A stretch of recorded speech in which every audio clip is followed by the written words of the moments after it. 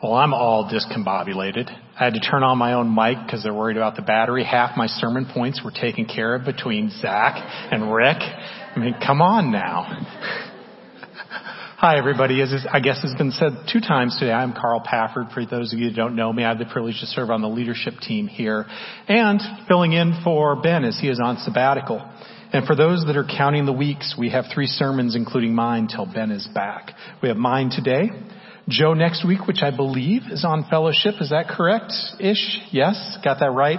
And then Joshua taking Zach's place to finish off on forgiveness. So if you're counting down the weeks, he will be back.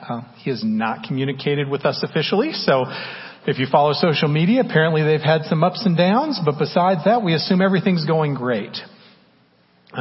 Today we're going to talk about joy.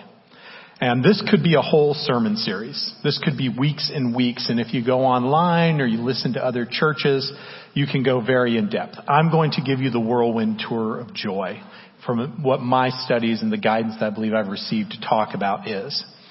So, as we do this, when we think of joy, what do you think of? This collage behind me, everybody talks about different things. If you're my daughter, it might be her cats coming home from her vacation and having them weave and talk to her. That brings her joy. The joy of a kid just grabbing, I just shudder to think if they have allergies, pulling that flower right into their face and taking all that pollen in. There's a certain nanny in the room that has a brand new Eli out there that I'm sure has great joy with it. Nature, being in God's nature, or just seeing a sunset or a sunrise and what that feels like. And of course the cross, which we just talked about during communion. Jesus in John says to his disciples, and again, Zach had this in John 15:11, "These things I have spoken to you, that my joy may be in you, and that your joy may be full." So what is this joy that Jesus speaks to with his disciples? We're going to unpack this today. For those that know my sermon style, I always reference a song or two, and this today is no difference. We're going to start with Joy to the World, but not the Christmas Carol. For those Gen X or baby boomers that remember Three Dog Night in 1970, Joy to the World. Yeah, there's a couple of us. You know I love the ladies, love to have my fun. I'm a high life flyer and a rainbow rider and a straight shooting son of a gun. I said a straight shooting son of a gun. Joy to the world, all the boys and girls. Joy to the fishes in the deep blue sea. Joy to you and me. So that was Three Dogs Night thinking about joy. If you grew up in the church or helped at Vacation Bible School or out back, there is I've Got That Joy, Joy, Joy by George William Cook, sometime in the 50s, we believe. I've got that joy, joy, joy, joy down in my heart. Where? Down in my heart. Where? Down in my heart. I've got that joy, joy, joy, joy down in my heart. Where? Down in my heart to stay. And then frankly, one of my favorite songs that we sing here at church, Joyful, Joyful, We Adore Thee. Henry Van Dyke, 1907. Joyful, joyful, we adore Thee. God of glory, Lord of love. Hearts unfold like flowers before you, opening to the sun above. Melt the clouds of sin and sadness, drive the dark of doubt away. Giver of immortal gladness, fill us with the light of day. All your works with joy surround you. Earth and heaven reflect your rays. Stars and angels sing around you, center of unbroken praise. Field and forest, vale and mountain, flowery meadow, flashing sea, chanting bird and flowing fountain, praising you eternally. Sesame Street said it the best. One of these things is not like the other. So in the first song, joy was focused on finding pleasure for oneself. In the second, joy is found in the heart because if you continue later in the song, it says because we have joy because we have the love of Jesus in our heart. And the third is the personal joy experienced by believers when seeing God working in us and related to the nature around us. 2 of the 3 are related to God. Three Dog Night? Well, not so much. Before we unpack any further, let's pray. Father God, Lord, thank you for the chance to be in your house with your people, learning about the joy you have for us. Thank you, God, that you have your word for us to learn from, that we have other great Christians before and those that will come after us that will help us understand joy. But most importantly, Lord, we thank you that you have provided joy for us. And it's your desire that we have it. And we ask that today we would learn about this, and in all stages of our walk with you, that we would understand what joy is to be about. It's in your name, pray. Amen. Now, as Joshua hinted at it another time, the second part of my sermons, I always have a dictionary definition. Always. So in joy in the Merriam-Webster dictionary, it's the emotion evoked by well-being, success, or good fortune, or by the prospect of possessing what one desires. Simply delight. The expression or exhibition of emotion, gaiety, being happy, a state of happiness or felicity, bliss, or a source or cause of delight. However, C.S. Lewis wrote that genuine joy must be sharply distinguished both from happiness and pleasure. So what's the difference there? And theologian Sam Storm said joy is not the absence of suffering, it's the presence of God. The most significant difference between joy and happiness is the object of each. The object of joy is God. That's the object. The object of happiness is favorable, temporary things around us right now that bring us happiness, but they're part of our mortal lives. Happiness and pleasure can be components of joy. I don't want to pretend that they aren't. They're like the facets or the cuts on a fine gemstone. They are part of it, but the gemstone itself is what is joy. And components of it can be happiness. So what is biblical joy? It is very interesting when you research this out there. There's lots of things, but really it boils down to two things. Biblical joy is choosing to respond to your external circumstances with an inner contentment and satisfaction. And this satisfaction comes as a gift from God in doing His work. So there's two parts of this. One is the gift of joy that God gives every believer.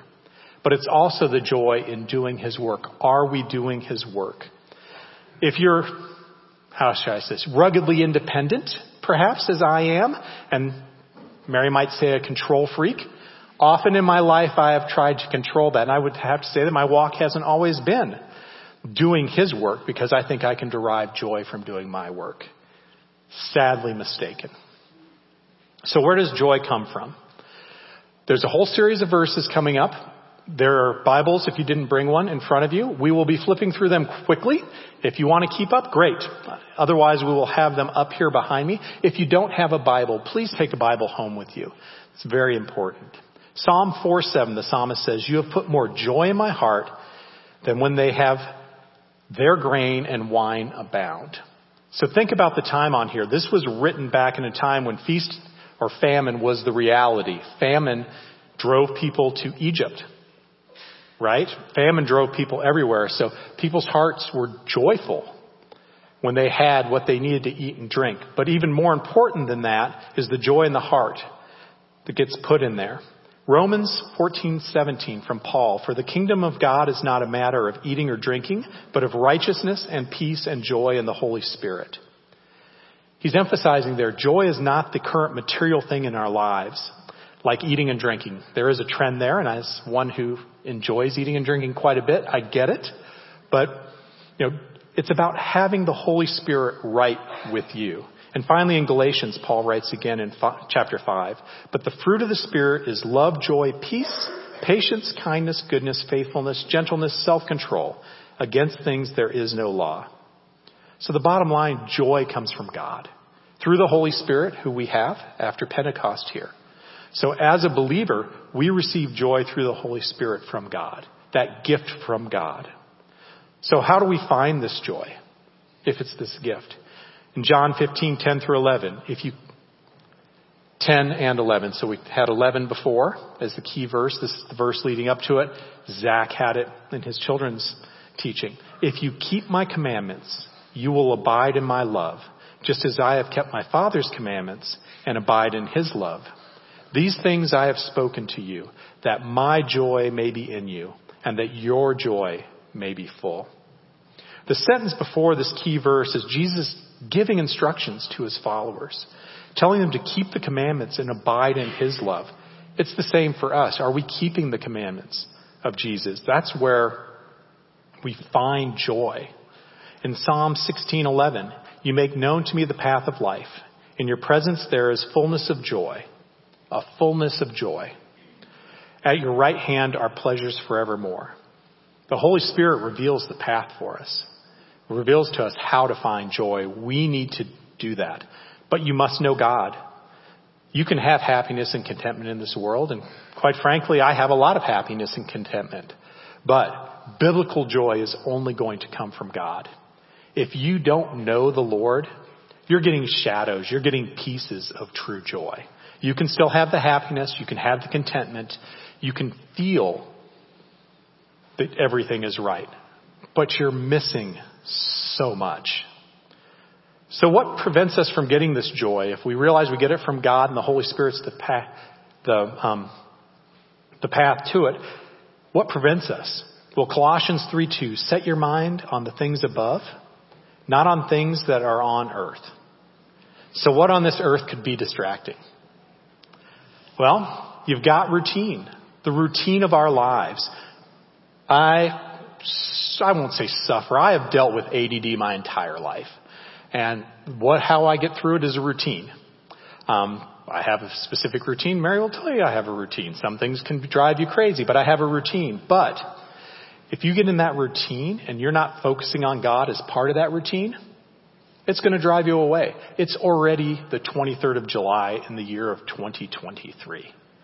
The older you get, the faster the years go. I remember my dad telling me that in 1978, and oh my goodness, it is true. Over halfway through the year, and I've been in a routine and part of that. In addition, amusements, distractions that bring us alternate happiness or perceived happiness can take us away from God. Bearing my soul here, I like to watch YouTube videos of military members surprising their family. It brings me happiness. As somebody who serves currently and has served in the past, it brings me happiness to see people surprising and the joy that's out there. But I could do better on focusing on the joy that God has given me, and I work towards it every day. What is in your amusement that's going on that keeps you entertained and happy that might be keeping you away? I'm not pointing fingers at anybody, but I suspect just about everybody in here has something that can be distracting. And finally, there's sorrow and suffering. When we have suffering, it takes a strong Christian not just to lean into God, but to do what it talks about in Hebrews 12:2 again. Looking to Jesus, the founder and perfecter of our faith, who for the joy that was set before him endured the cross, despising the shame, and is seated at the right hand of the Father. If our example in Jesus took joy in his suffering as he took all of the sin for eternity on his back as he died, when we have suffering, we too should be leaning into the Lord with joy because it's part of what we are doing. It's part of our life. Not everything is a series of mountaintops. The Christian life, multiple sermons talks about it's ups and downs, but there should be that trajectory up. And if we have that joy, that gift from God in doing his things, even if we have temporary sorrow and discomfort, we should be celebrating with joy. So you have this joy in your life. How do you sustain it? Former Chicago White Stocking, that should give you a clue how old this is, star, and early 1900s evangelist Billy Sunday said, if you have no joy in your religion, we would say faith today, there is a leak in your Christianity somewhere. So if you're not finding joy in your faith and sitting here, where's that leak? This joy must be cultivated. How do we cultivate it? God's Word. I would hazard to say 30% of our sermons address this in some way or another, between Zach and Ben and the other elders. But God's Word is eternal and comes from the Lord. In 1 Peter 1:25, but the Word of the Lord remains forever. And this Word is the good news that was preached to you. Psalm 19:8, the precepts of the Lord are right, rejoicing the heart. Psalm 119, 162, rejoice at your word like one who finds great spoil. Keep God's Word in your life. And first to say, I wear glasses now. I get headache when I read too much. Maybe getting into the Bible every day doesn't fit your lifestyle.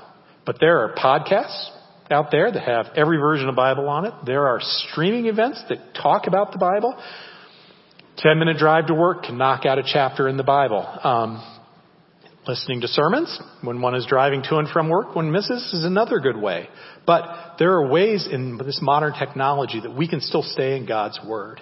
The second is communion with other believers. Not just the communion that we take here with the elements, but true getting together. 1 Thessalonians 5:11 says, "Therefore encourage one another and build one another up, just as you are doing." Acts 2:42, "And they devoted themselves to the apostles' teaching, the fellowship, to the breaking of bread, and the prayers." This week we had a couple from church over, and it was awesome. It did not seem like 3+ hours as we sat there and learned about them. But what it did in helping us with sustaining our joy was hearing the story of people that too go through trials, but how through those trials has brought them closer to God. Never would have happened if we hadn't sat down, had some chicken fajitas, and looked at my faucet maybe, and, talked about what's going on. That is an opportunity, besides being in God's Word, is being out with a community of believers and finding out things that can bring you joy through that. So what are the benefits of joy? Charles Spurgeon, the theologian, said, "Why should Christians be such a happy people, joyful people? Why, it is good in all ways. It is good for our God. It gives Him honor among the sons of men when we are glad. It is good for us. It makes us strong. The joy of the Lord is our strength. It is good for the ungodly.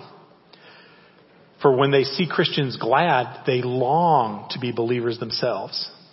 It is good for our fellow Christians. It comforts them and tends to cheer them up. Whereas, if we look gloomy, we lack joy, we shall spread the disease, and others will be wretched and gloomy too.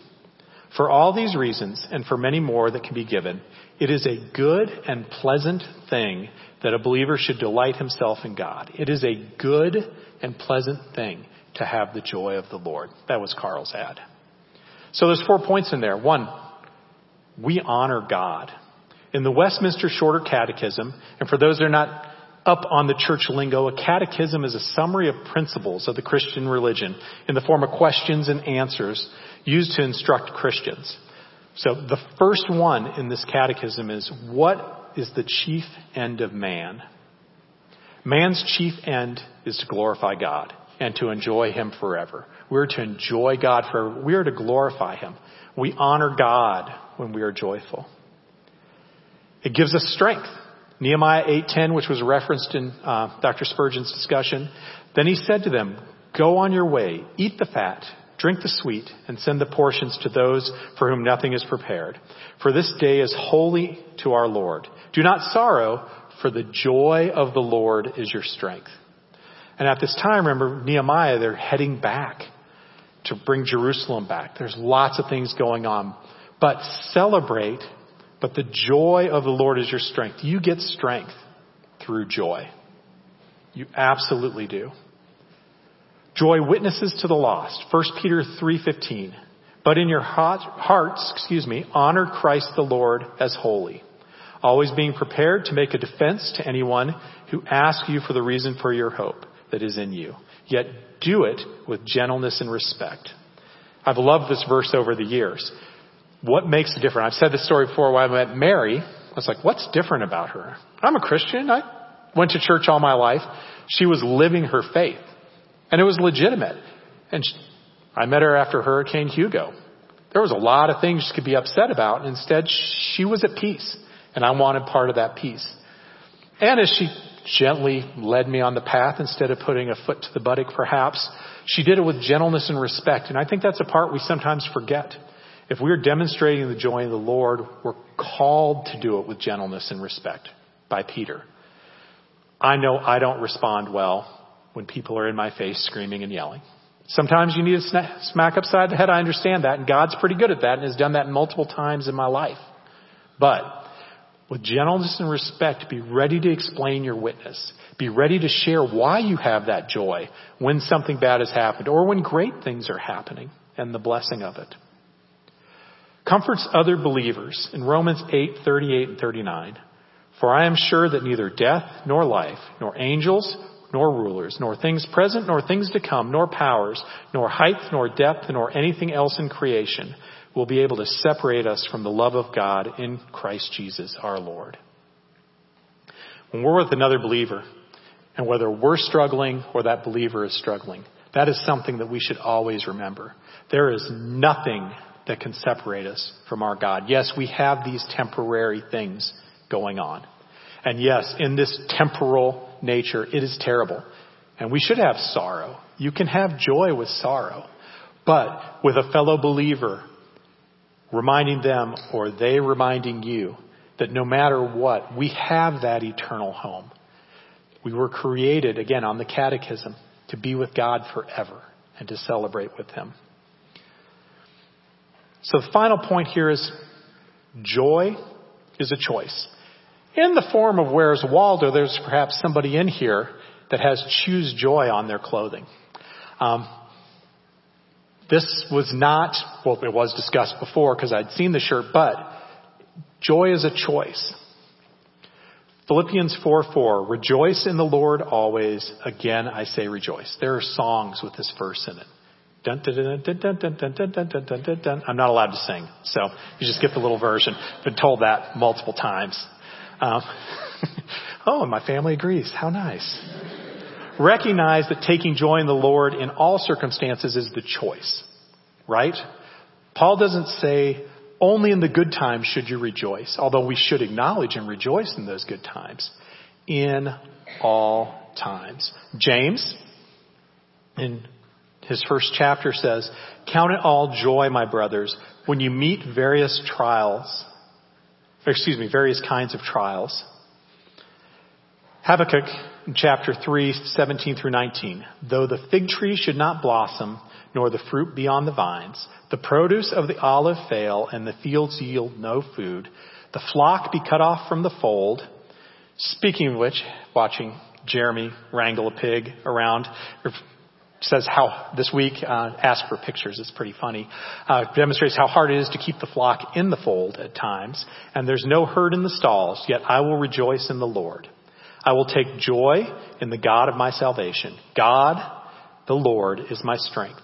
He will make my feet like the deer's. He makes me tread on my high places. Again, referencing what happened back ancient times. This would have been a huge crisis. There's no figs. There's no grapes. There's no olives. The fields are producing nothing. What they rely on. There's nothing in the fields. There's nothing in the stalls. There's nothing to eat. Yet I will rejoice in the Lord. I will take joy in the God of my salvation. It's what we're called to do. John Piper said on this, the reason your joy can now be as full as it is and moving toward perfect fullness when all our battle with sin is over, it is because of your union with Jesus, the branch in the vine. You no longer merely enjoy your joy. You now have Jesus' joy in you. And you enjoy what Jesus enjoys as your joy, as you abide in Jesus. So what do we do with all this? I have 5 different points here to talk about joy. Well, in Psalm 43:4, then I will go to the altar of God, to God my exceeding joy. We need to be at the altar of God. If you are a non-believer, if you've never heard anything with this, then you need God. You need Jesus, your Savior. And through the Holy Spirit, you can experience true joy, not just a shadow of what joy can be. It's very similar to the new earth talked about in Revelation versus our current earth, which quite frankly is awesome.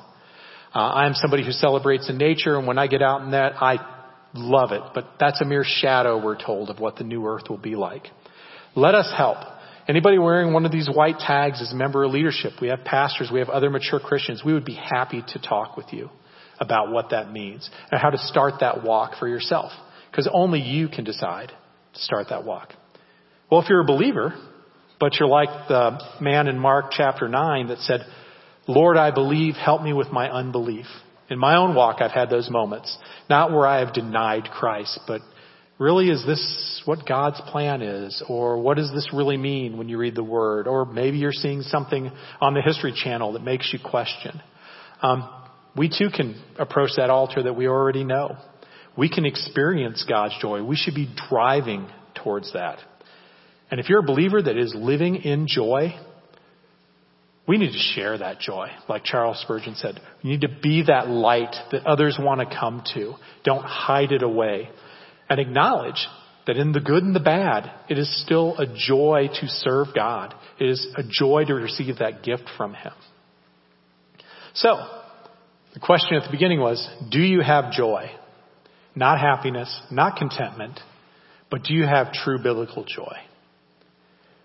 Only you can answer that, but I assure you, we as a church want to support you in making the most of that joy as a gift from God. Would you pray with me, please? Father God, you truly are the God of the universe. You have provided all for us. We know that it is your desire that we have joy. Your word speaks of it over and over again. And through Jesus and the Holy Spirit, Lord, we know that that joy is here for the good, for the bad, and for the mediocre times we have in this temporary world. But Lord, thank you that we have the security, that knowledge that we will be with you in heaven forever by knowing you through your Son, our Lord and Savior. God, I pray that this week each of us would experience true biblical joy.